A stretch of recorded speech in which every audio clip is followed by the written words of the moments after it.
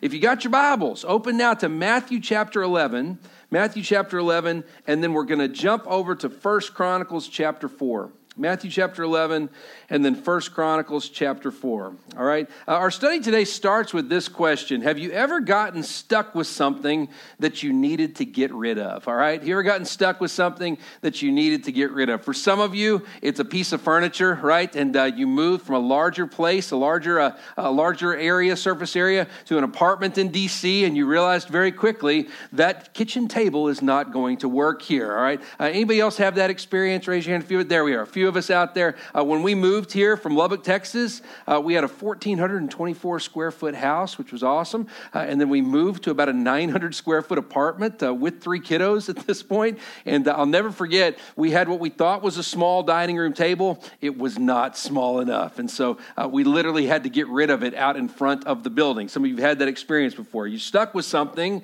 and you have to figure out what it is that you do with it. And so all that to say, the biggest example I can think of with this had to do with my grandmother. We called her Grandmother Dennis. My mom's maiden name was Dennis, and so this is my mom's mom. She was the game player and card player in our family. I think every family has one that just loves the card games and board games, and it was so much fun to get to play with her. But there were 2 games that she loved more than any other. She loved a game called Skip-Bo. Any of you ever heard of Skip-Bo before? She loved Skip-Bo. A little historical fact. It was created in Brownfield, Texas, of all places, just less than an hour from Lubbock, where I'm from. She'd play Skip-Bo, and then we also would play a game called Hand and Foot. Hand and Foot, kind of a little card game. And then we would play another game called Old Maid. You remember Old Maid? Did you ever play that one back in the day? It's kind of interesting. The games that grandmother loved to play, the idea was to try to get rid of the cards in your hand or the cards in your pile in Skip-Bo. And then every now and again, something would happen in the field of play where you'd get stuck. Right? In Skip-Bo, if you had a 12 that came up on that pile, you had to figure out how to be able to play it. And you just get stuck with it and watch somebody else play while you waited for the opportunity to get to play your card. If you've ever played Old Maid before, Old Maid is one of those games where all you want is to just not end up with the one card, the Old Maid. Now, we can talk about the social implications of that game at another time, all right? Just as the card game itself. There's one card that you don't want, and if you get it, you are waiting for someone else to take it from you. You're waiting for someone else to pull it out of your hand so that it no longer belongs to you anymore. Follow me on this, and I hope the example sticks with you. When it comes to your sin, the sin you've done and the sin that has been done that you inherit from the world around you, someone gets stuck with it, and it might be you. If you don't go to Jesus Christ, we are responsible for that sin. And just like the game Old Maid, just like Skip-Bo, those cards that are in our hand that we don't get to play, we are responsible for those things. If you're taking notes, we got good news today. Matthew chapter 11, verses 28 through 30. Here's what Jesus says. Jesus says, "Come to me, all of you who are weary and burdened." This idea of weary and burdened is weighed down, shackled, and sapped. Your strength is sapped by the sin that you bear. But Jesus says, "Come to me, and I will give you rest." But watch this. He then says, "Take my yoke upon you and learn from me, for I am gentle and humble in heart, and you will find rest for your souls. For my yoke is easy and my burden is light." I love in this verse this dichotomy of us being weighed down by the baggage of our sin, and yet Jesus comes and says, "Take my yoke upon you." Now, in order for us to take upon the yoke of Jesus, we have to release the weight of our sin to him. We allow him to pluck sin from our hand, to clean the sin from our lives, and we make the trade of a lifetime, the trade of eternity. We give him our mess, and he gives us everything in return. He says, "For my yoke is easy, and my burden is light." Our lives are filled with sin we've done, and then the sin that we've inherited from the world around us. Sometimes it's the family that you grew up in. Sometimes, again, it's abuse that you've endured. Sometimes it's hatred, it's fear. Sometimes it's just the way to poor decisions. And at the end of the day, Jesus takes all of it, and he trades for us freedom, and he trades us life and victory. If you're taking notes, write this down. Thanks to Jesus, we have the ability to trade tragedy for victory. Thanks to Jesus, we have the ability to trade tragedy for victory. But you've got to be willing to make the trade. Here's what's so weird. We like to hold on to our sin, and we like to try to figure out ways that we can atone for it ourselves. But there's nothing you could ever do to atone for the mess that you're in. Well, again, sin you do or sin done to you. You have to release it to Jesus and take on his burden, and his burden is easy, or his yoke is easy, and his burden is light.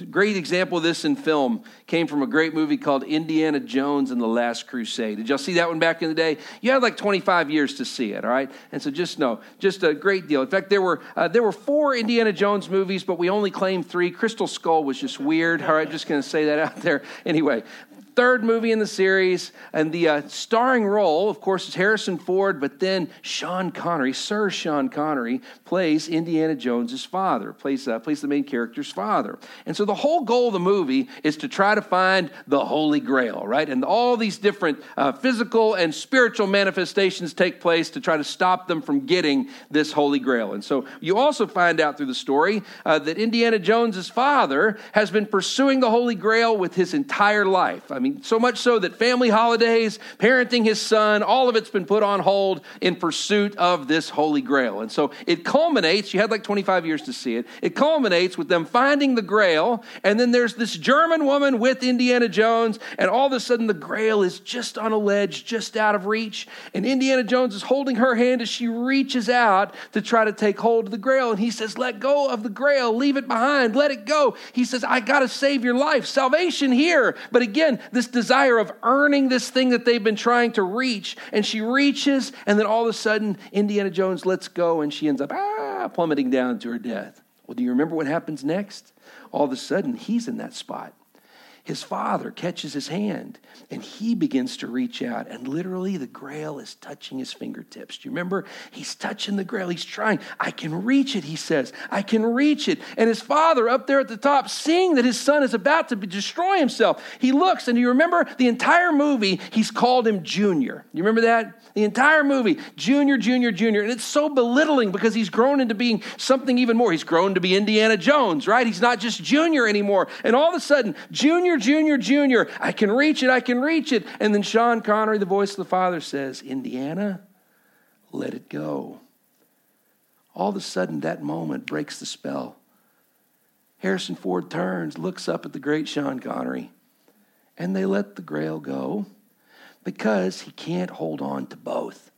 He can't hold on to the Grail, and he can't find salvation at the same time. Listen to me. When it comes to Jesus Christ, your sin must be released to him so that we can take hold of his yoke, so that we can take hold of freedom and salvation. But you have to release your sin. Now, just for the record, if you're like me, it's real easy to release the sin that I've done to others. I'm telling you, that's easy stuff to release because you know you were in the wrong and you don't want any part with that.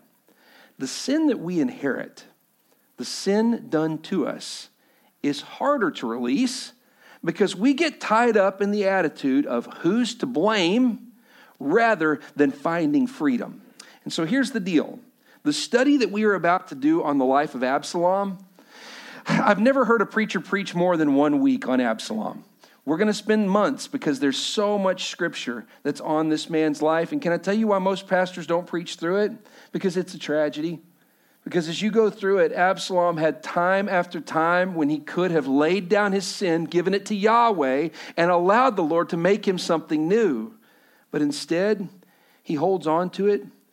Absalom's life encompasses dealing with the sexual sin of the house of David on multiple levels. And because of that, he decides to remain and live as a victim when he could have been free. I've never prayed through a series and worked on a series as long as I've worked on this one. And every time I prayed it through, I just couldn't help but feel like there were some of you who we were going to go through this study together where you have been identifying as a victim, and it's time you traded tragedy for victory. It's time you walked and became who God made you to be. So if you're taking notes, are you ready for this? Our big $1 million question today. How do we trade tragedy for victory? How do we go through that amazing transformative process and trade tragedy for victory? So this is crazy.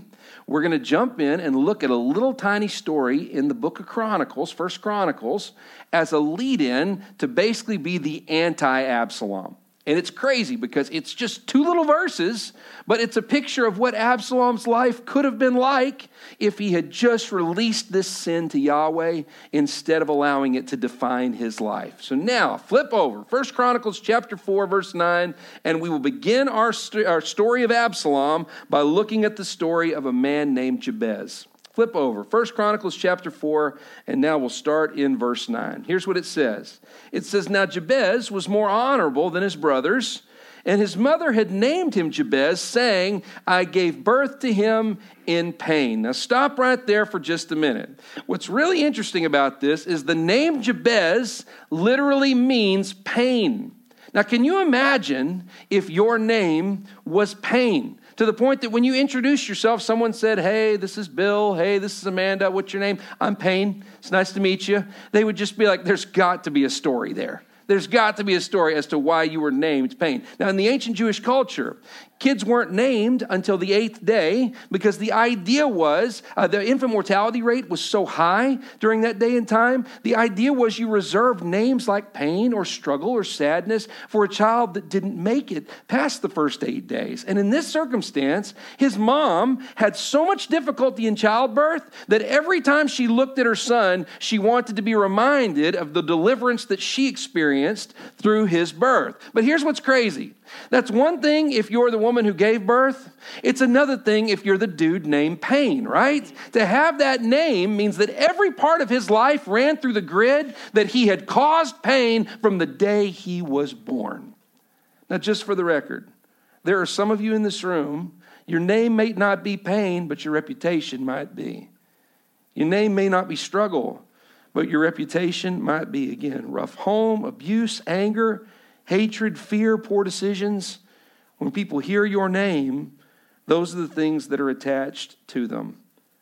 What I appreciate about Jabez is from the very beginning, he owns his journey. He owns his baggage. If you're taking notes, write this down. Are you ready? How do we trade tragedy for victory? Number one, first and foremost, own your journey. The good, the bad, and the ugly. It's the reason if you've ever joined an anonymous organization before where you navigate addiction, what's step one in the process? Admit that you have a problem. When it comes to finding victory and trading the tragedy of sin in our lives, the legacy of sin in our families for the victory and salvation that we can have in Jesus Christ, it all starts with you realizing this baggage is mine. I have carried these things, these wrongs that I've committed and these wrongs that I've inherited, sin I've done and sin done to me. They are part of my reputation up until I meet Jesus. They belong to me, and I need someone, just like an old maid, to pluck it from my hand and to take it from me. Otherwise, I am stuck with the responsibility for sin in my life. If you're taking notes and you don't take anything else away from today, I hope you take this. Are you ready? Trying to find someone or something to blame for our sin distracts us from the truth that we can be free of it. Let me say that again. If you don't take anything else away from today, I hope you take this. Trying to find someone or something to blame for our sin distracts us from the truth that we can be free of it. So many times, when it comes to the sin we've done, it's very easy to hand it off to Jesus. But when it comes to sin that's been done to us, sometimes we can get trapped in this attitude of, I need to figure out who was to blame for this struggle. And instead of going and being free from the situation, we stay and we wallow in the mess and we miss out on what God has in store for us. We're going to study in Absalom's life. At any point, he could have given it to Yahweh and left it. And instead he chose to wallow in it. Really disgusting example, but I hope it sticks with you. You ever been in an elevator and someone passed gas before? And that someone wasn't you, all right? 6 people in the elevator. You know that one of them has done this sinful thing, all right? It was not sin you did, but it certainly is sin done to you, all right? Do you then, in that moment, stop and go, you know what? I know it wasn't me. I know it wasn't that person. I've narrowed it down to 4 other people. And I'm going to sit here until I figure out who it was. Can I tell you what you do when someone does that on an elevator? You get off the elevator as quick as you can. Why? Because it's disgusting and it's unlivable. Now listen to me. We have in our culture right now this idea of if you've been sinned against, if you are a victim, that you should be allowed to sit and to wallow in that sin, and it becomes the defining characteristic of your life. You can be free of it in Jesus Christ today. Amen?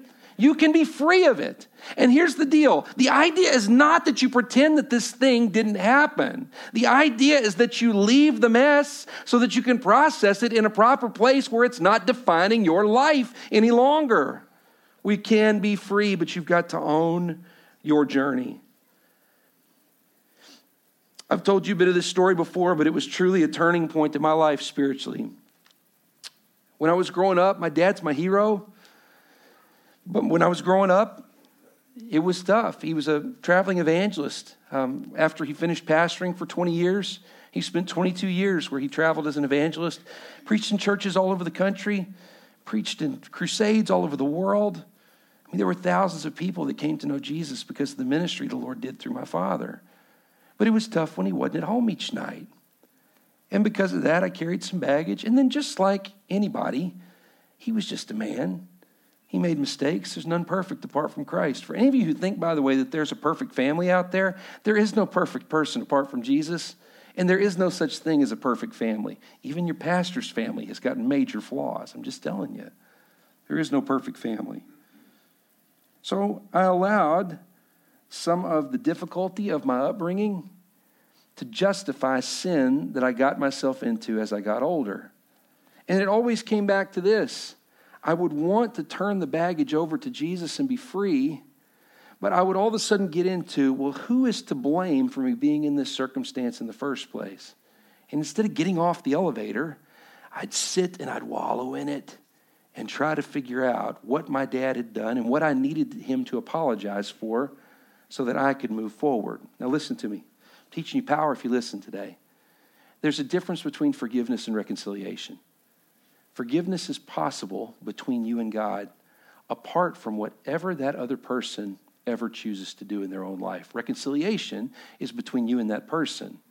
Forgiveness is between you and God. And anytime God would call me to a deeper level with him spiritually, it immediately came back to, well, if my dad would apologize for this, or if my dad would own that, then I could move forward. It finally culminated one day when I moved to Lubbock, Texas, and met with a man named John Strapazon. Some of y'all got to hear him preach the other day. He preached via video for us on the 26th. Strap had worked with college kids at Texas Tech University for many years, and he and my dad were close friends. They founded a ministry called Paradigm together in Lubbock. And I'll never forget, I'm right by the entrance to the Tech campus. This is where University Avenue and Broadway come together. They've got those big arches on either side. And I remember I'm sitting at a bench, and all of a sudden, Strap comes up and he goes, hey, Zach, before we start this discipleship process, before we start developing you as a minister, he said, I want to hear your story. He goes, what's your story? And here's what I said to him. I go, well, before I tell you my story, you need to know about the things my dad did to me when I was younger, the difficulty, the struggles that I have because of him. Now, Strap had been a college minister a long time, and he knew exactly what to say. He stopped and he goes, whoa, whoa, whoa. He said, your dad's my friend. He said, I don't discount that you had a difficult upbringing. But he goes, I'm a little bit more concerned with you becoming the man that God wants you to be than I am you raking your dad over the coals. Now here's what's interesting.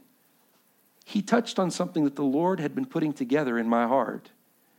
And because of that, I start to weep in the middle of the campus. The tears begin to flow. He said, are you ready to lay it down and forgive?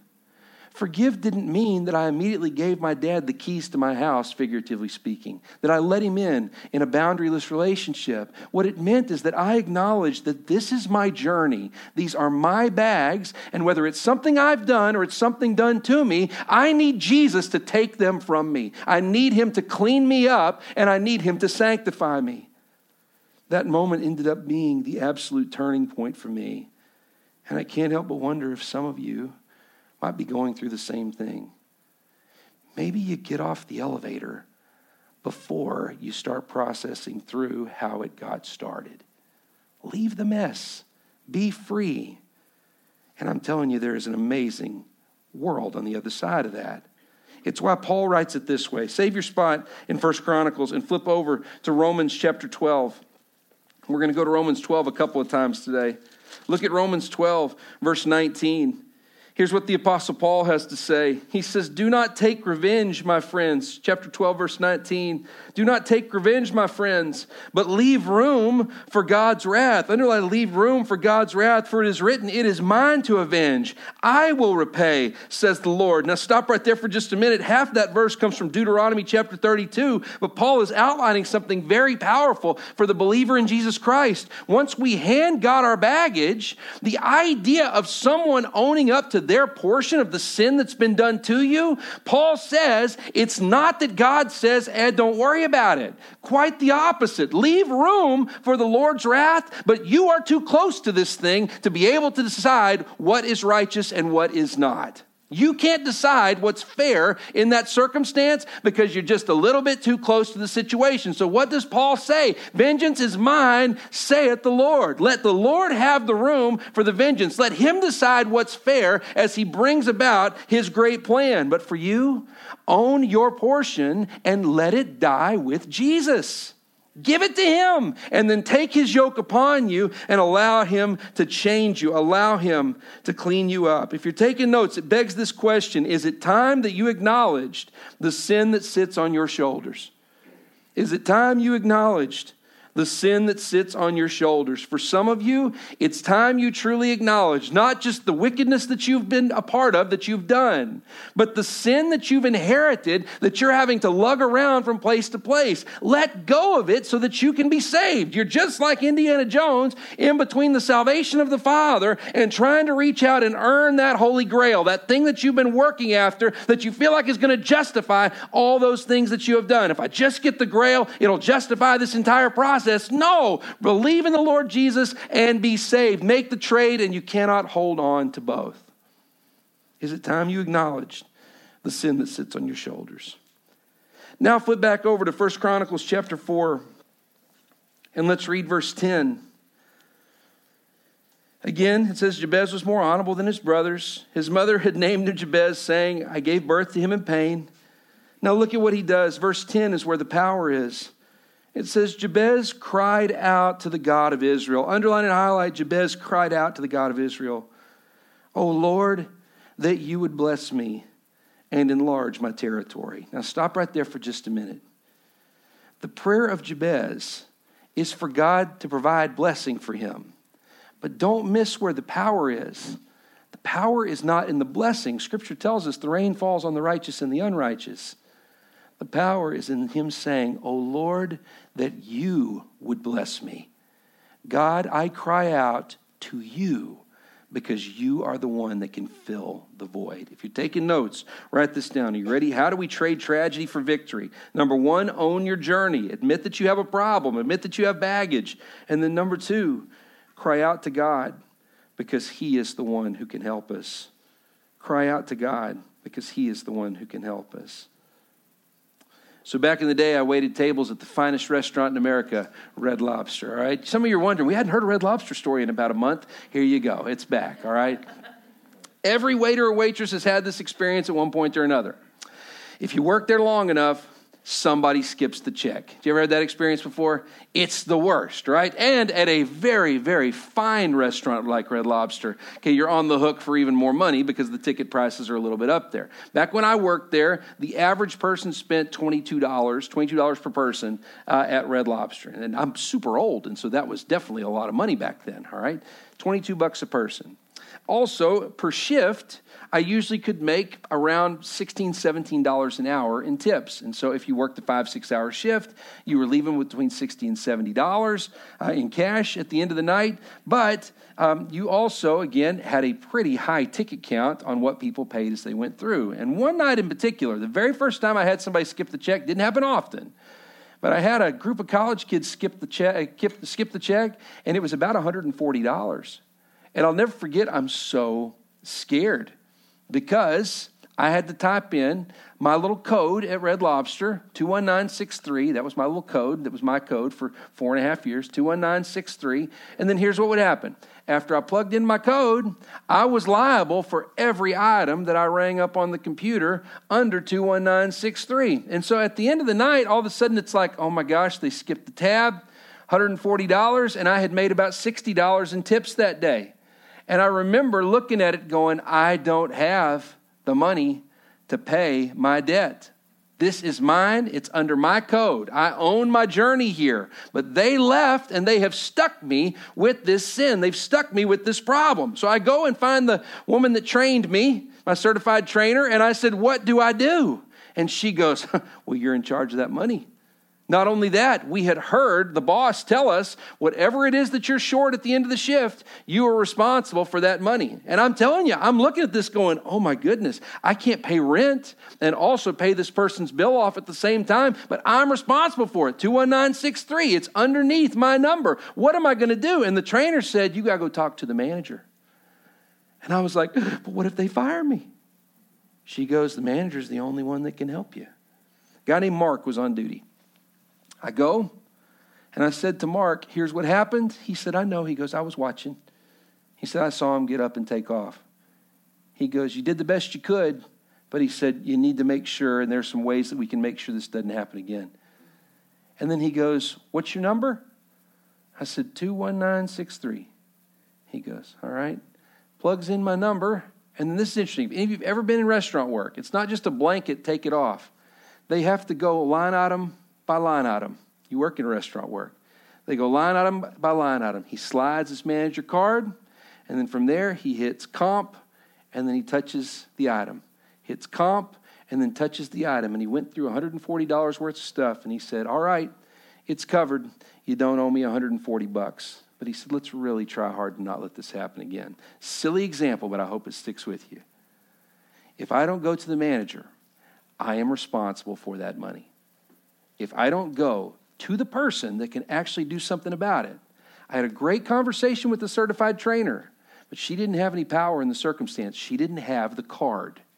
For some of you, if you're really being honest, you have gone in search of something to fill the void, but your baggage, your sin is still on your shoulders until you go to Jesus alone. He is the only one that can take it from you. There is no amount of alcohol that can fill that void. There is no drug that you can take. There is no person you can sleep with. There is no work that you can do. Don't think I don't know you people. Your drug of choice is ambition. And there is nothing that you can do to fill that void. Only Christ can take the mess from us. He is the only one who can make the exchange for us. It begs the question, are you trying to trade with an unworthy partner? Are you trying to trade with an unworthy partner? We're trying to purchase that piece of property over here, the grass plot on Tingy Street in New Jersey. And can I tell you what you learn? You have great conversations with a broker. You ever bought real estate before? You have great conversations with the broker, but the broker doesn't have any power. The broker takes the information to the owner, all right? And I'm telling you, as much as you schmooze a broker, the broker can bring it to them, but they are not the ones who make the decision. Ultimately, it's the owner's call on whether or not they sell it to you. Jesse, is that a good word? Now, here's the deal. There are some of you, and you are trying to bring your sin to a broker. There is no broker. It doesn't work. It's either Jesus or nothing. He is the only one with the power. He is the only worthy partner to take that from us and to put his yoke of eternal life on our shoulders. It begs the question again, are you trying to trade with an unworthy partner? If so, the trade's never going to happen. You're just delaying it. Now flip over to 1 Chronicles 4 and let's read the entire verse 10 and we'll close up today. It says, Jabez cried out to God, "O Lord, that you would bless me and enlarge my territory. Let your hand be with me and keep me from harm." Look at this. So that I will be free from what? So that I will be free from pain. It says, and the Lord granted his request. Now stop right there for just a minute. When you read this passage in full context, sometimes you read through this and you go, oh, this is cool. Yeah, Lord, I want more stuff. I want more territory. I want more real estate. And I really would like it if I don't ever have any pain. You got to read it in context. The blessing of Jabez is him saying, my entire life from the day I was born, I was called pain. I was called suffering. I was called difficulty. Lord, that I could be free from pain. That I could be free from that reputation, that I could be free from those shackles that were given to me from the day I was born, the sin I've done and the sin that's been done to me. Lord, I know you're the one who can make me new. You're the one who can change my name. If you're taking notes, write that down. That's the last point today. How do we trade tragedy for victory? Number one, own your journey. Number two, cry out to God. He's the only one who can set us free. And number three, let him change your name. Let the pain of your past be a distant memory, part of what formed you into who you are, but not the defining characteristic.